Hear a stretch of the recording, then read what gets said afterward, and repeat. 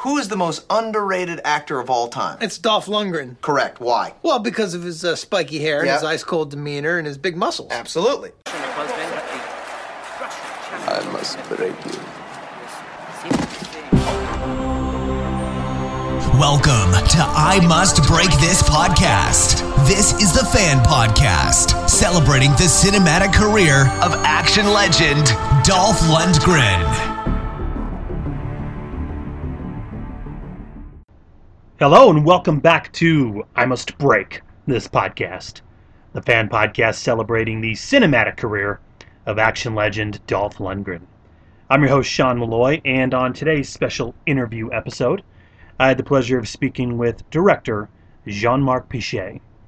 But before we get to the conversation, I wanted to remind you all to please feel free to rate and review the show on iTunes, Stitcher, or wherever else you go to subscribe. We always appreciate the reviews, especially those 5-star reviews. Those always help. Also, please be sure to check out the Facebook page for the show, I Must Break This Podcast.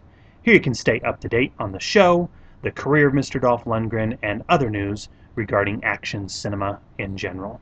So if you're not already following the page, please feel free to like it, share it, and continue being a fan.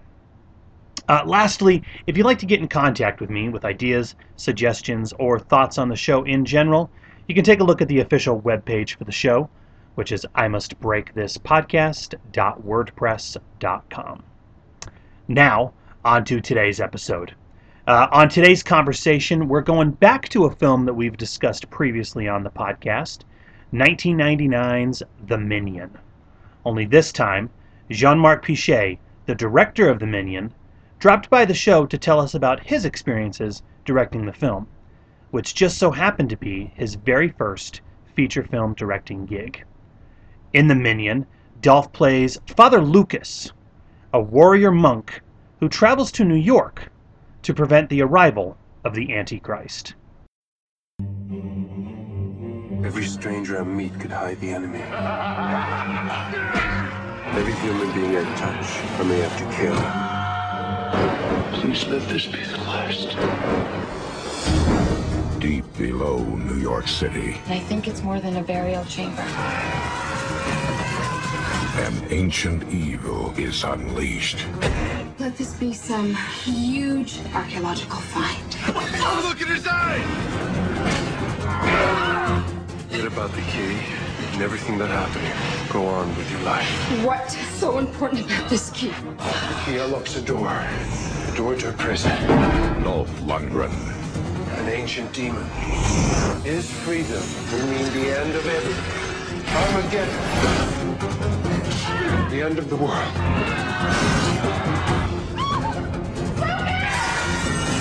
The Minion.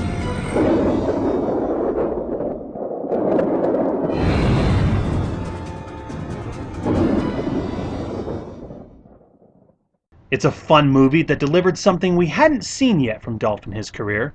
He gets to squash demons with a badass spiked glove sanctioned by the church. While the film may have its shortcomings in terms of special effects, it still deserves special mention for the inventive character and story that's crafted around Dolph. In this conversation, Jean-Marc took me through the genesis of the film, how he became attached, and the creative troubles that brewed on the set of the film over 20 years ago. We also chat the current state of cinema in the wake of the COVID-19 pandemic and what he's currently working on for the next year. As always, it was a fun conversation and a true privilege being able to speak with yet another director who's worked alongside the man himself, while also getting to flex his own creative filming chops. So, without further ado, we're going to jump right into the conversation. Here is Jean-Marc Pichet telling me about the beginnings of his film career, going from music videos to landing his very first feature film directing gig with The Minion. Enjoy. Well, the first I was doing like a lot of guys art like this, music videos. I did music videos. I did some music videos for Walt Disney and you know, a couple of different artists. And after that, I went into advertising,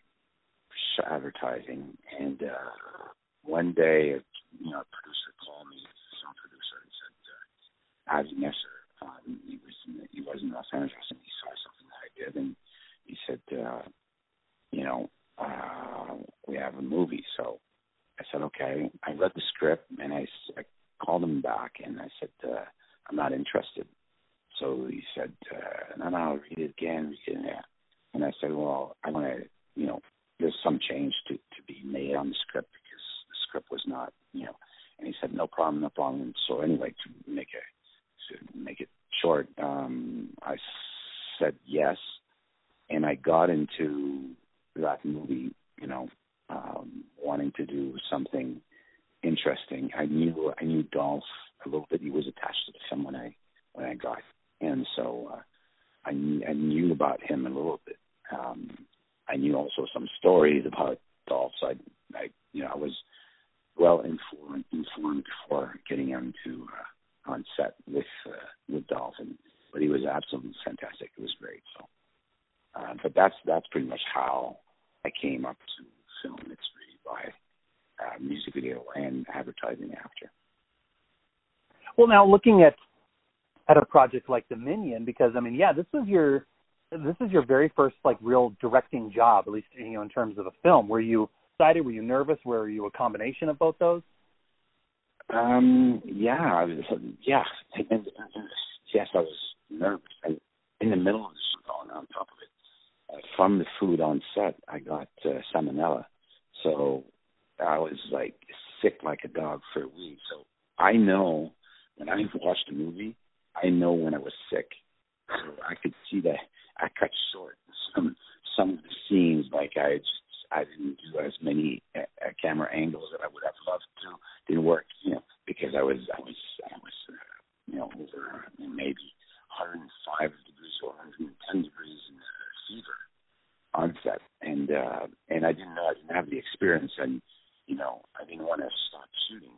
Now I know I would say to the producer, "Sorry, I'm sick. We're sending down for 3, 4, 5 days, whatever it means." But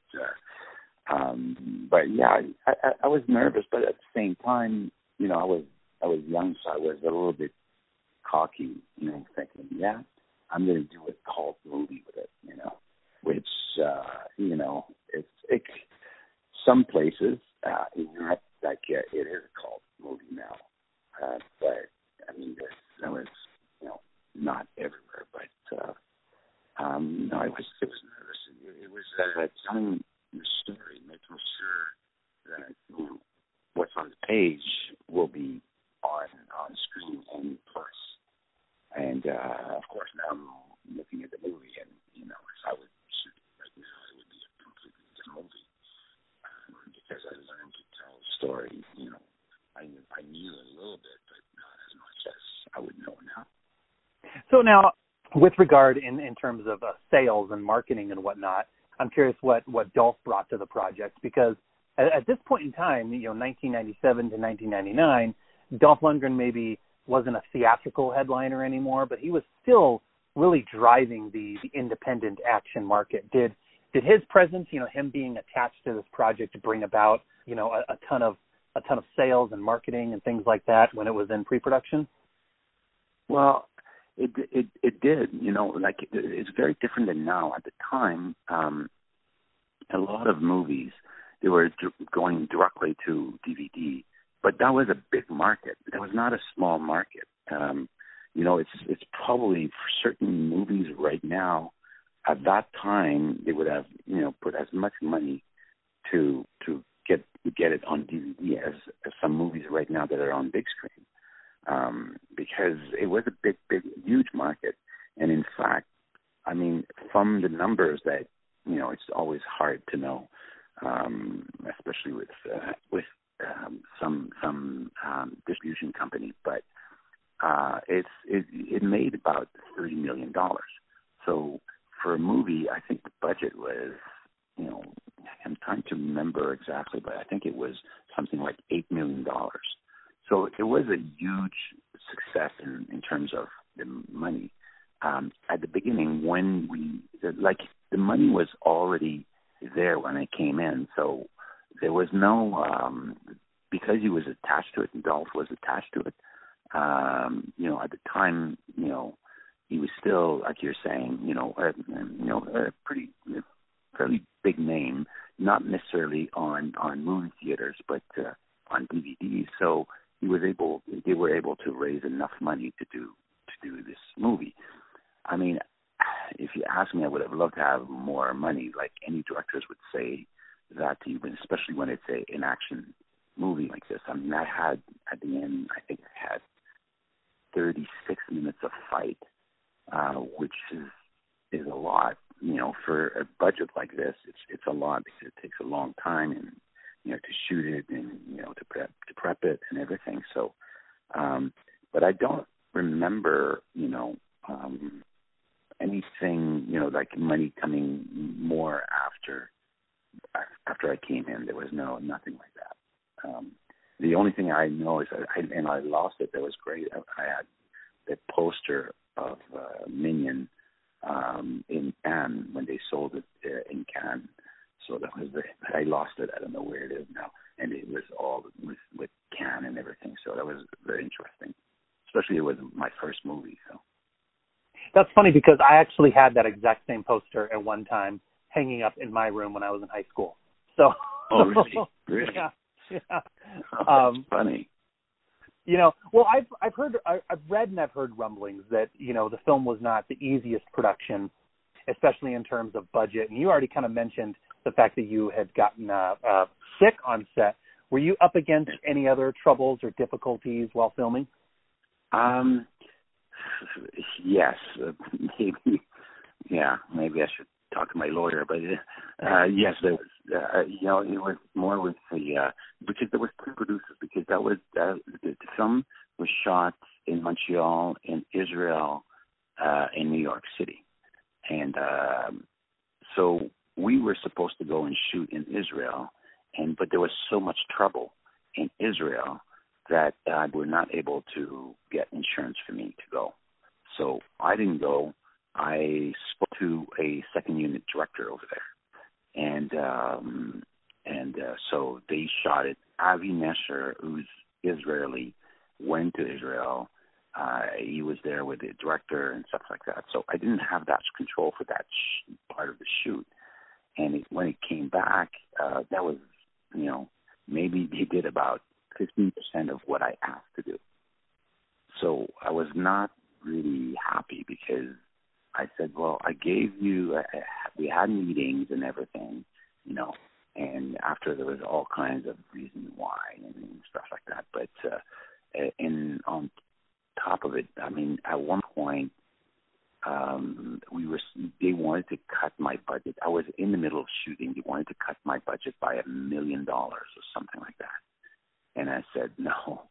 I said, I can't get into a movie knowing that I'm doing this and this and this with a certain amount of money. And already, the budget was not very high. So I said, no. So there was, some fights over there. And also the producer, I think I'm trying to remember all. I mean, for a very long time, I tried not to remember these things. But now that you're asking me, there's, I think there was a question with the title, because I think the movie in Canada is not the same title as the rest of the world. It's not called The Minion. It's called Fallen Knight. Right. Because there was a question of I think, okay, I'm not totally sure. I think it was a question of credits for tax credit. And I think that with The Minion, they were not, I'm not totally sure, Sean, about all of this, but there was some trouble there. For me, it was just like a little bit of fight in the edit, but you know what? Every movie is just like this. So it was not particular to that movie, which is the way it is. You always, try to get your cut and stuff like that. And I didn't have the final cut, so at the end, there's some decisions that were mine. But they they were not bad in respecting my guy. It was not, we were not too far. There was a couple of places that I was not happy with. I was forced to take a company to do a special effect, and I didn't agree with it, and I didn't like the special effect in it.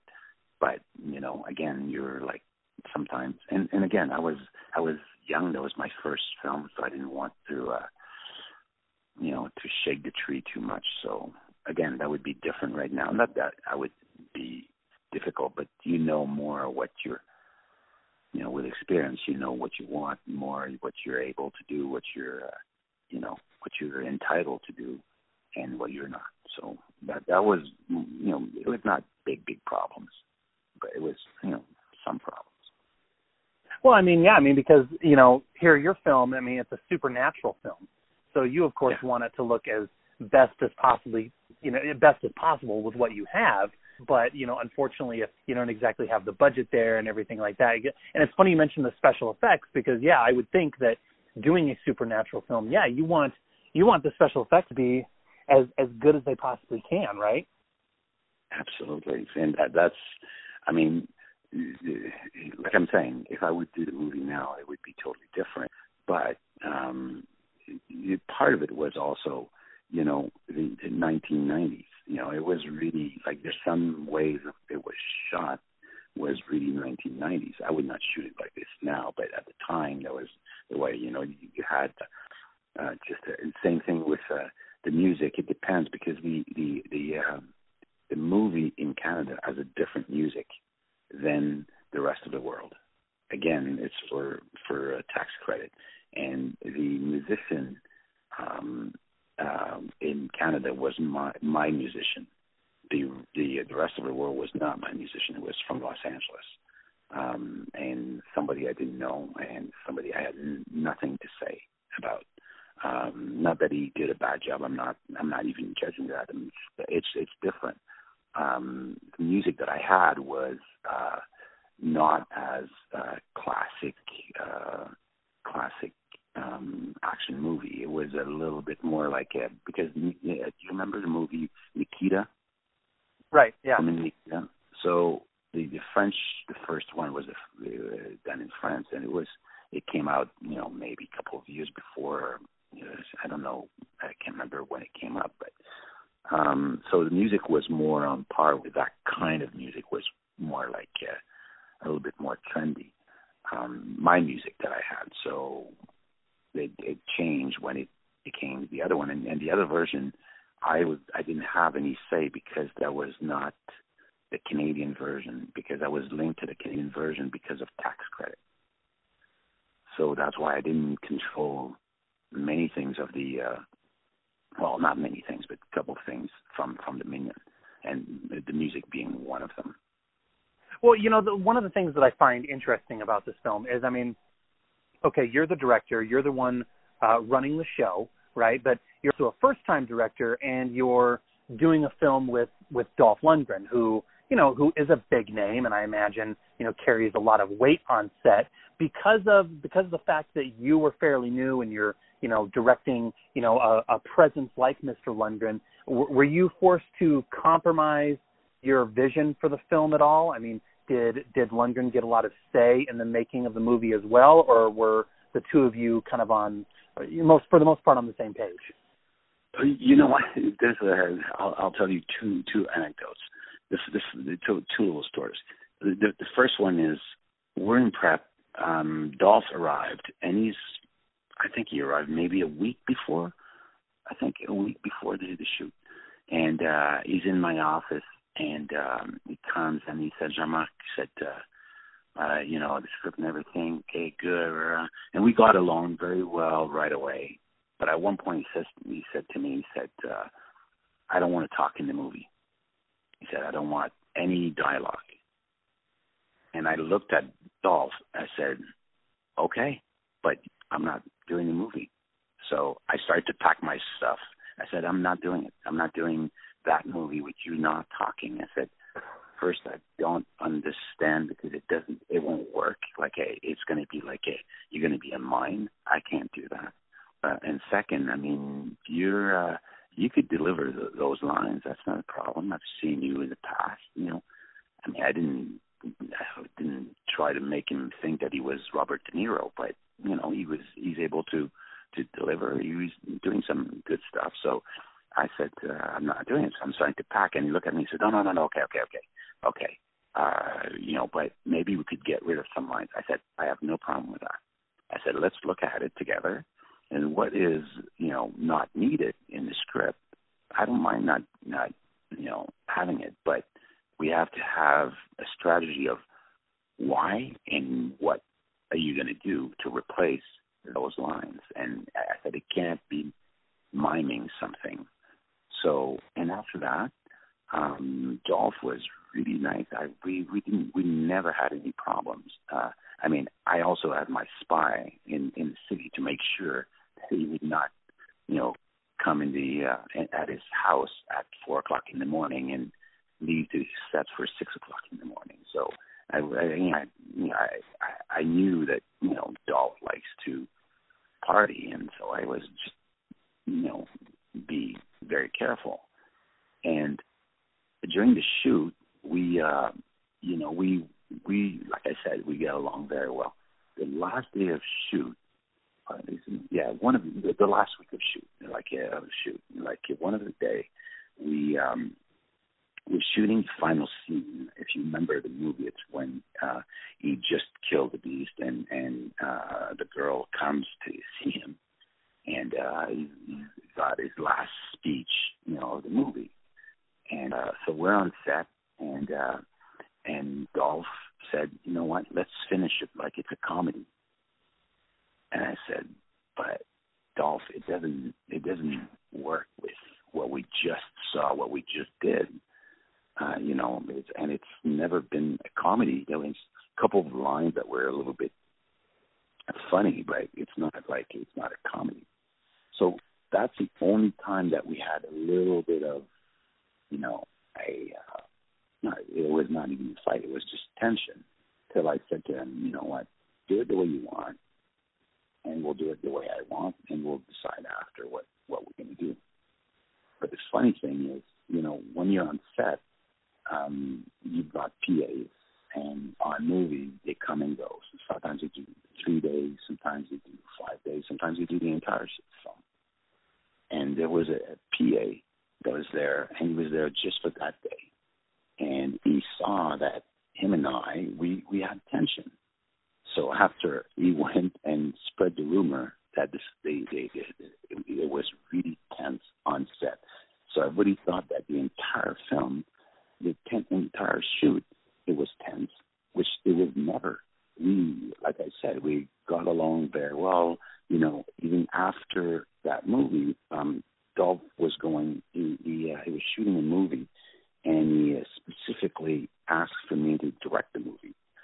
So, and the producer, they called me, and I turned it down, but nothing to do with Dolph Lundgren. But it's just to tell you that, you know, rumors, you know, from the set goes very quickly, and everybody says, you know, it's like when I hear that some actors, they're, you know, assholes or stuff like that.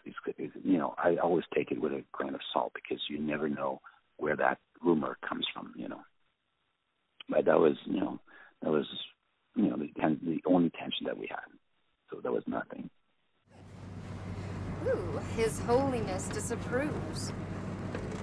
Why does everything fun have to be so bad? There is no joy in sin. How would you know? You ever sinned? So, tell me, Sir Knight, how do the boys back at the Templar frat house hang loose? My brothers and I pray and prepare. What do? Play war games?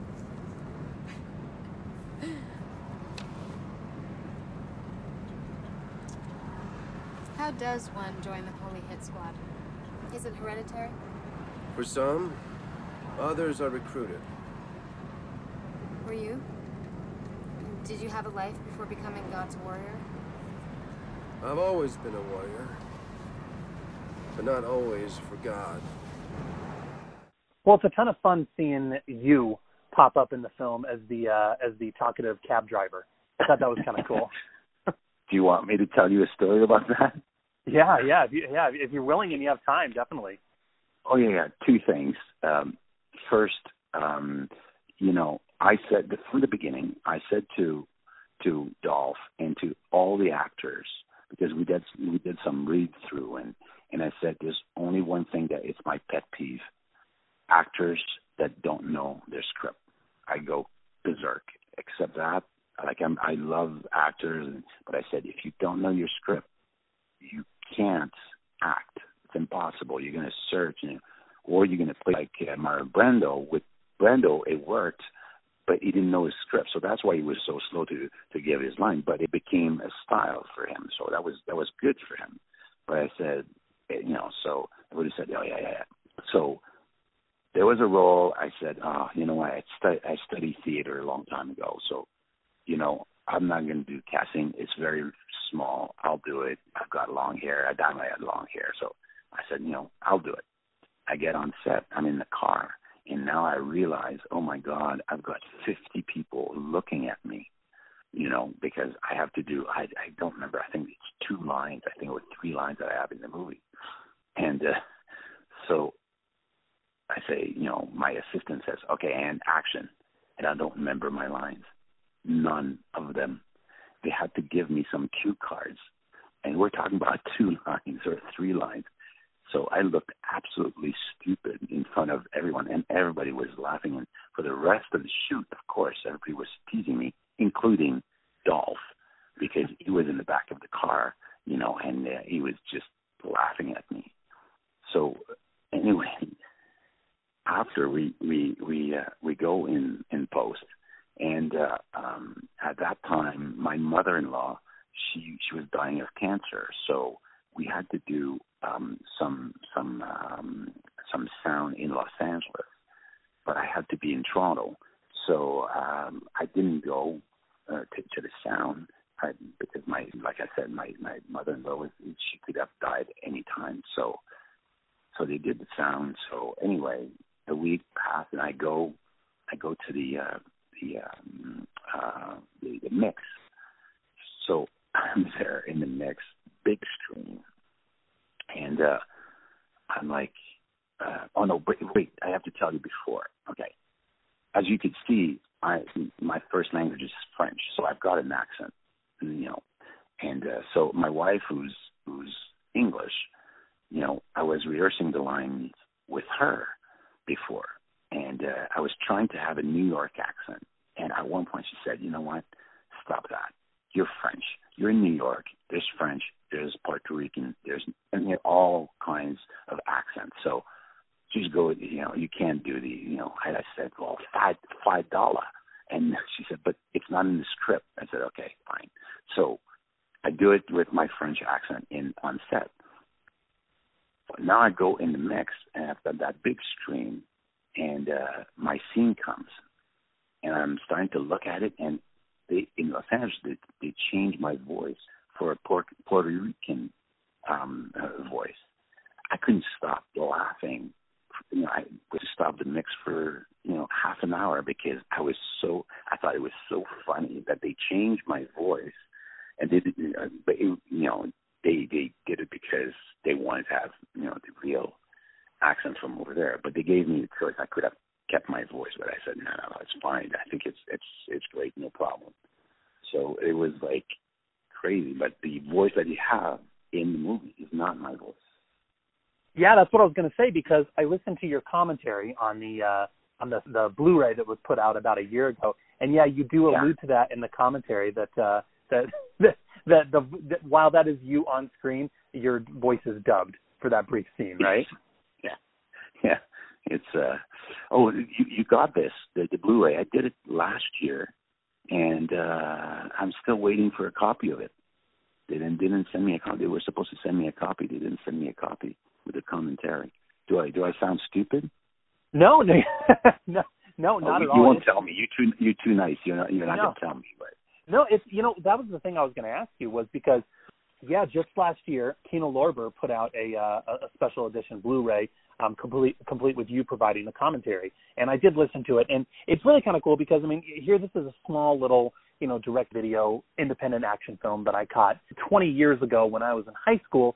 So to see Kino Lorber putting out such a treatment for this small little film was a real treat. I'm curious, how did that entire thing come about? And did you ever think that this small film that you did 20 plus years ago would be making a comeback in a sense?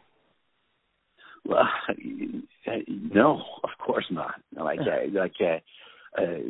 Honestly, a lot of things surprised me with that movie. The fact that it was, sold, many places. I never thought. I mean, you always wish, but never thought that also it would make $30 million. It's also, there's a little story also. I'm with my wife in Argentina, in Buenos Aires, and we're there for a holiday, and we go to we pass in front of the video store, and there's like a full rack of Minion there. So I'm like, oh my God, I want to buy a version, a Spanish version. And my wife knows I don't want anybody to know I'm a director. Like I don't want anything like that. So we get inside, and with my a little bit of Spanish that I speak, I ask can I buy this video, and they said no, you could only rent. I said okay, and I'm about to leave, and my wife, she turns and I was smiling. She said, he's the director of that movie. So the man said, what? And he said, you, Jean-Marc Pichet? I said, yes, I am. And he went back and brought the entire family in front for me to sign the DVD. So it was just funny, and I never expect anything like that. And last year when they called me to do the commentary, I thought that movie was dead, but not completely dead, because I get some money from the DGA once a year, and most of the time that money comes from Germany. The movie is still huge.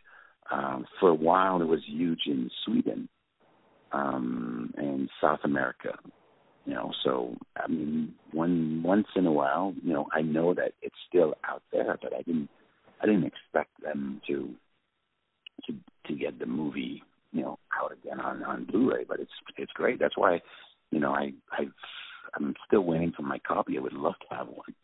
That would be great. Well, what's also interesting, because around the same time as The Minion, this is what I always found kind of wild. Around the same time you guys were filming The Minion, Arnold Schwarzenegger was doing an extremely similar film. He was doing the movie End of Days, which was released around the same time. Were you guys aware that Dolph's fellow action compatriot was also doing his own little religious action thriller? I was not. The producers, I can't answer for them. They might have known, but I didn't know, and nobody told me. But you have to understand also, I know it's not a long time ago, but it's still a long time ago in terms of communication, because I would talk to my producer by fax. There was no internet really. There was few cell phones. So we shot in 97. It came out in 98, but we shot in 97. So, I mean, the communication, IMDb didn't exist. There was, very few things. And if you wanted to have, what's it called, for the entertainment, not the Varsity. Anyway, to get that with the news from what's happening in Hollywood, if you're not in Los Angeles or in Hollywood, that could take a week, 2 weeks before you got it. I know it sounds like crazy because it's not that long ago, but I mean, everything boomed now. I mean, if we would do that right now, of course we would know. We would know there was another movie done by Arnold Schwarzenegger, because it was just different at the time. But like I'm saying, me for sure, I didn't know. I had no idea. And also, when you get onto a movie, it's like a train. You can't stop it. So you don't have a life. you get on set at 6 in the morning. You get out of set at 7, 8. When it's a good day, it's 7, 7 at night. You go home, you eat, you prepare your next day, and you go to sleep. That's pretty much like that for a couple of months. So the exterior world, you kind of don't see it really. So I don't know. Like I'm saying, maybe the producers, they knew, but I didn't. Yeah, well, compared to the other films in your filmography, it's really interesting because The Minion is almost kind of a right angle in a sense, because it appears that it's really the only supernatural action type thing that you've worked on. Do you enjoy the horror and science fiction and action genres, or will you work in whichever genres come your way? Well, I like it, but it changes. It's funny because right now I'm developing a kind of a dystopic horror TV series, and that should be pretty interesting. But the thing is, they asked me to do a lot of movies after that was pretty much a copy of what I did on Minion, and this is the last thing I wanted to do, a copy. I hadn't, I did some different movies after this. I've got many different interests in life, and but for me, like one of my favorite movies is The Shining, and that's kind of horror. But there's do I like gore? I'm like, it depends. Again, it has to be really well done, and something special to it. It's always the same for me that it doesn't matter if it's horror or if it's a drama. It has to be special. If it's special, if there's something creative and something original, like I'll do it. That's why I'm not shooting. I have not shot a lot of movies because a lot of things that I'd read, I read a lot of scripts. It's not up there. It's like there's something missing. And right now, the best that I have that I see it on TV, it's not even on movies anymore. I think you go Netflix, HBO, like they're doing stuff that even the movies are not doing. And the problem right now with movies is if you don't have $200 million, well, you better stay home. Because that's the budget now. If you want to compete with Marvel or anything like that, except if you do some very small cults. I'm saying cult, but small, interesting horror movies. Like you remember one? I mean, it's a classic case, but what was it? Trouble with titles. Yeah, for sure you know that it's there. It's like a full documentary, Blair Witch Project. Right. Yeah, the found footage. That I would do any day, no problem. But I see, at one point there was too many horror movies, and it was not, not as good. I like the old one. I like Exorcist. Exorcist is like one of my favorite movies. Like I love that. Romero, his movies. Like there was something to it. Even the movie from what's his name? Polanski. He did the Vampire. I don't know if you remember. It's an old movie, but this has something special to it. It was a comedy, but it was also horror at the same time. So they all have something, completely different. The one that I would say, they're probably on par with these lately was It. It was very well done, very efficient, and all of this. So there's still some movies, but I just think that at one point, all the producers, they jump on that bandwagon of making a lot of money, not paying money for the movie, not paying anybody, including directors and all of this, but making millions of dollars because, it became a cult thing to have to go and watch, all of this, but the quality became not as good as it should have been. So it's for me. It's not. I'm against or for. I'm just for good movies that it's that or any other style. Yeah, it's unfortunate in a lot of ways looking at the current cinematic landscape and current climate that we have. Yeah, because it seems like producers and studios nowadays, they almost want to go with the safe bet. You know what I mean? They want to go with the films that are based on they want to go with something that's based on an existing comic book property or some kind of franchise because they know that they're going to get their investment back. Whereas opposed to 20 plus years ago when you did a film like The Minion, you had studios going out there taking chances. You know what I mean? And you had directors and screenwriters who were given more creative control to make the films that they wanted to make, right? Absolutely. I mean, right now, with what I feel, I had a couple of meetings, and it's like what they want, like Hollywood right now, what they want from you, it's like they want you to be just a guy who says action and cut, and that's it. Like they want a machine, and it's just, I don't know. It's not as personal as before, but the fact also that the DVD market does not exist anymore. Well, right now, like before, you were able to try some things because you knew it would go on DVD only. So they didn't have to spend a lot of money on TV to advertise the film like on big screen and stuff like that. But they were willing to try new things. Now it's like first you do a movie with Marvel, and it's $200 million. That's the budget, and that's the budget to produce it. After it's probably $500 million to advertise it. So they need so much money to get in to do just one movie that they don't want to take a chance. Because if they take a chance, well, they could lose $500 million.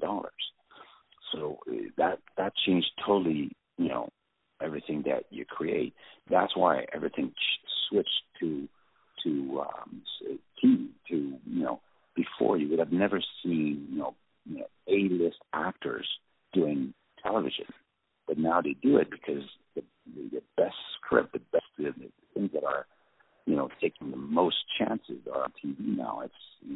It's unfortunate, but that is the market now, and it's too bad because the pleasure of going to a dark room, and on big screen. It's not the same when you're in front of your screen at home. It's totally different. It's a different experience, and you don't see things the same way. That's what I think.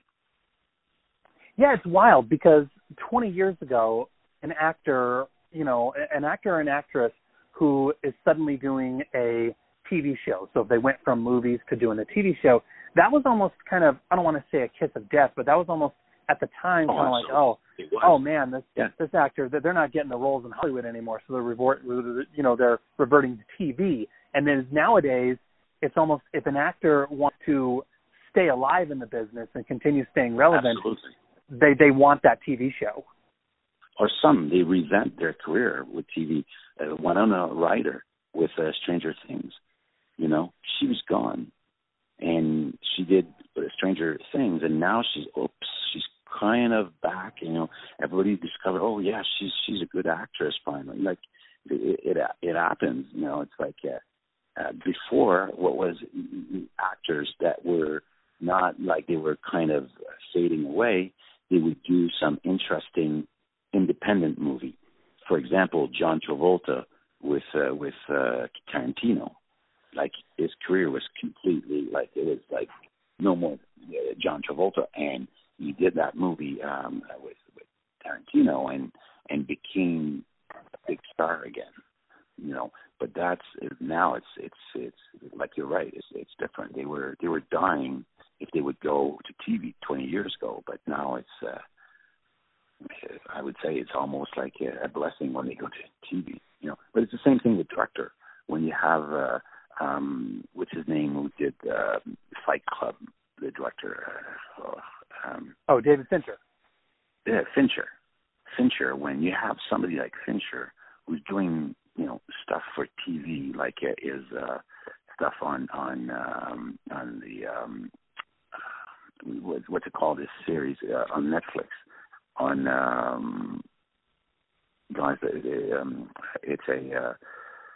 it's a case on murders on murdering series. I can't remember what's the name of it, but a big name like him doing TV again, you would have never done that 20 years ago. Everything has changed, and it's part of it is also who's going to see movies now. It's my kids.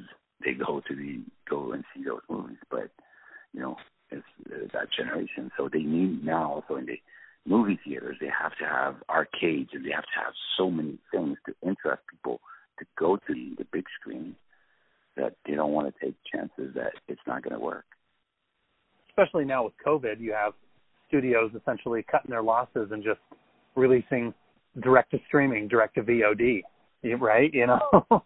Yeah, but I'm hoping that COVID thing will change also. Maybe the movies. I mean, I know I don't know for you, but I know that here what they did when they opened again, they put some old movies, and I'm talking about old movies like some of them was The Shining, some was movies like this in Plex that usually would play the Marvel, but they didn't have the new Marvel.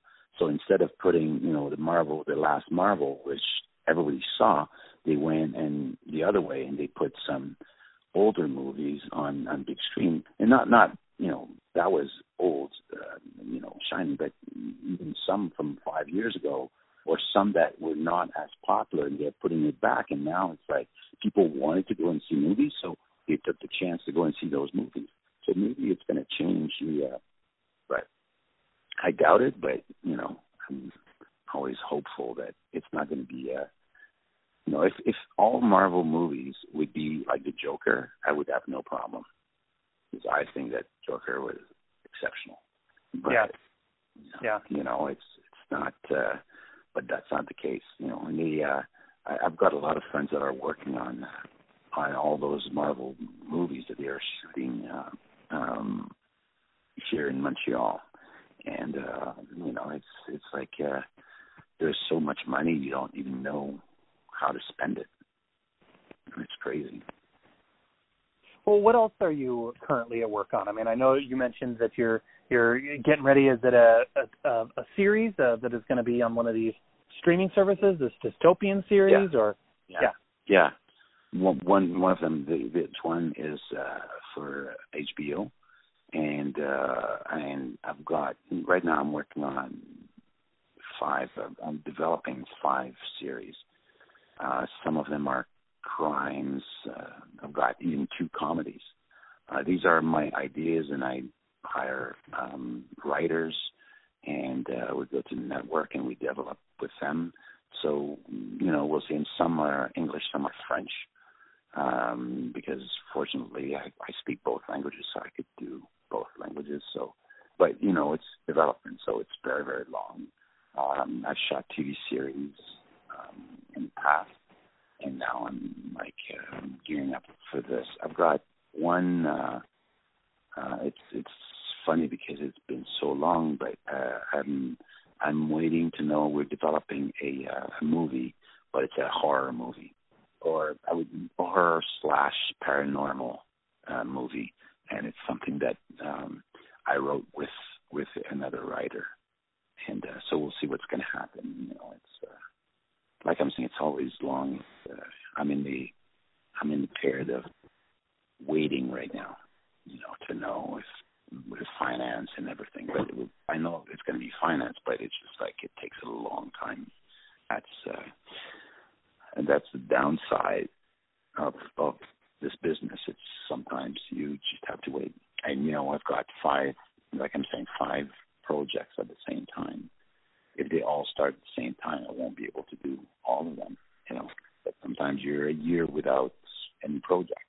That's my case right now because I've developed those projects since last 2 years. So it's just you wait and you hope for the best, and that's the way it is, But I've refused some stuff also because I still don't want to do. I'm fortunate enough that I have enough job that I could refuse things. I just want to make sure, I do stuff that I'm gonna have fun doing it, and it's gonna be, trying to be on par with what I have in my head, and part of it is also budget. You need to so I would not do, like, if you ask me would I do Minion right now in the same condition as in 1997, I would say no, absolutely not.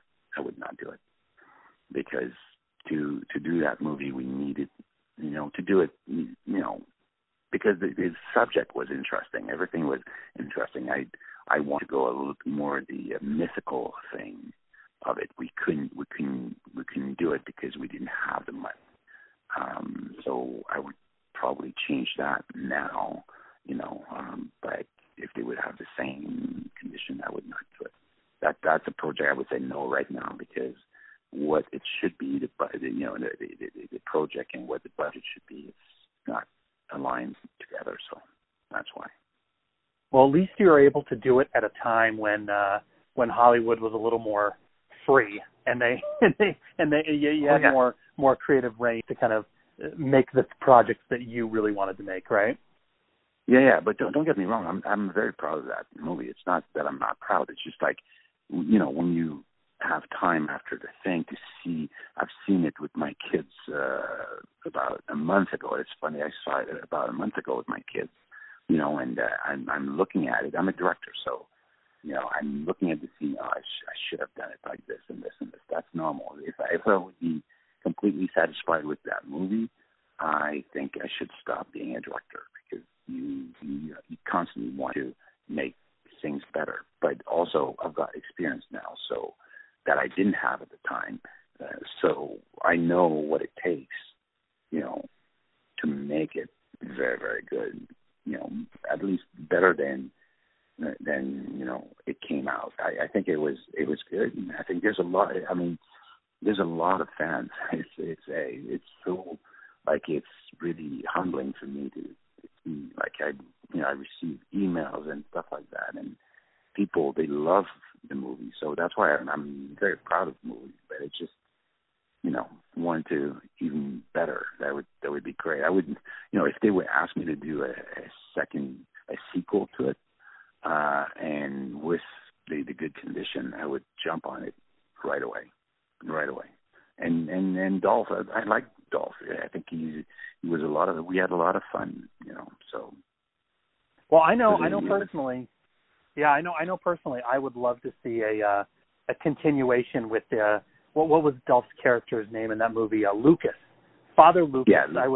I would love to see him. If I can make one recommendation, I would highly recommend that he gets to wear that cool glove throughout the duration of the film. Because when I watched it on my most recent viewing, I was like, man, he should have had that glove. That cool badass spiked glove. He should have had that all the way to the end. And he loses it a little too early in the film. So if you do a sequel, you're not the first one. You're not the first one. But I will say, remember the first Alien? Right. Yes. Okay. We didn't see the Beast, and we miss it. Like, we want to see the Beast, but that's why it was so good. And I think that we didn't do it on purpose, by the way. That the gloves would not be there. But you're not the first one. A lot of people, they say, "Oh, I love that. Where can I get it? Where can I get it?" And I said, "Well, we produced 3. I think 2 or 3. That's it. For the entire film. So that was not a lot. But there was a cool, really a cool prop. There was some cool props in this too. And when I looked at it a month ago, I remember for all the clothes, the wardrobe, I said, I want to have texture. I want to have shiny. I want, so that way we always have something that, almost glitters and stuff like that. And like now I've noticed these things, and it's fun, and like some people they always, I didn't have a lot of, I had some bad reviews, but not like crazy. Like I had a lot of very, very good reviews. I don't know on your side, but I know for me, maybe it didn't come to me, the bad reviews, but I didn't have a lot of bad reviews, which is always, nice. You made a film that I think you should certainly be proud of, and it's been an absolute pleasure speaking with you today, and I wish you nothing but the best with all of these upcoming projects and everything that is going on, and thank you very much for taking the time to sit with me. Thank you very much, Sean.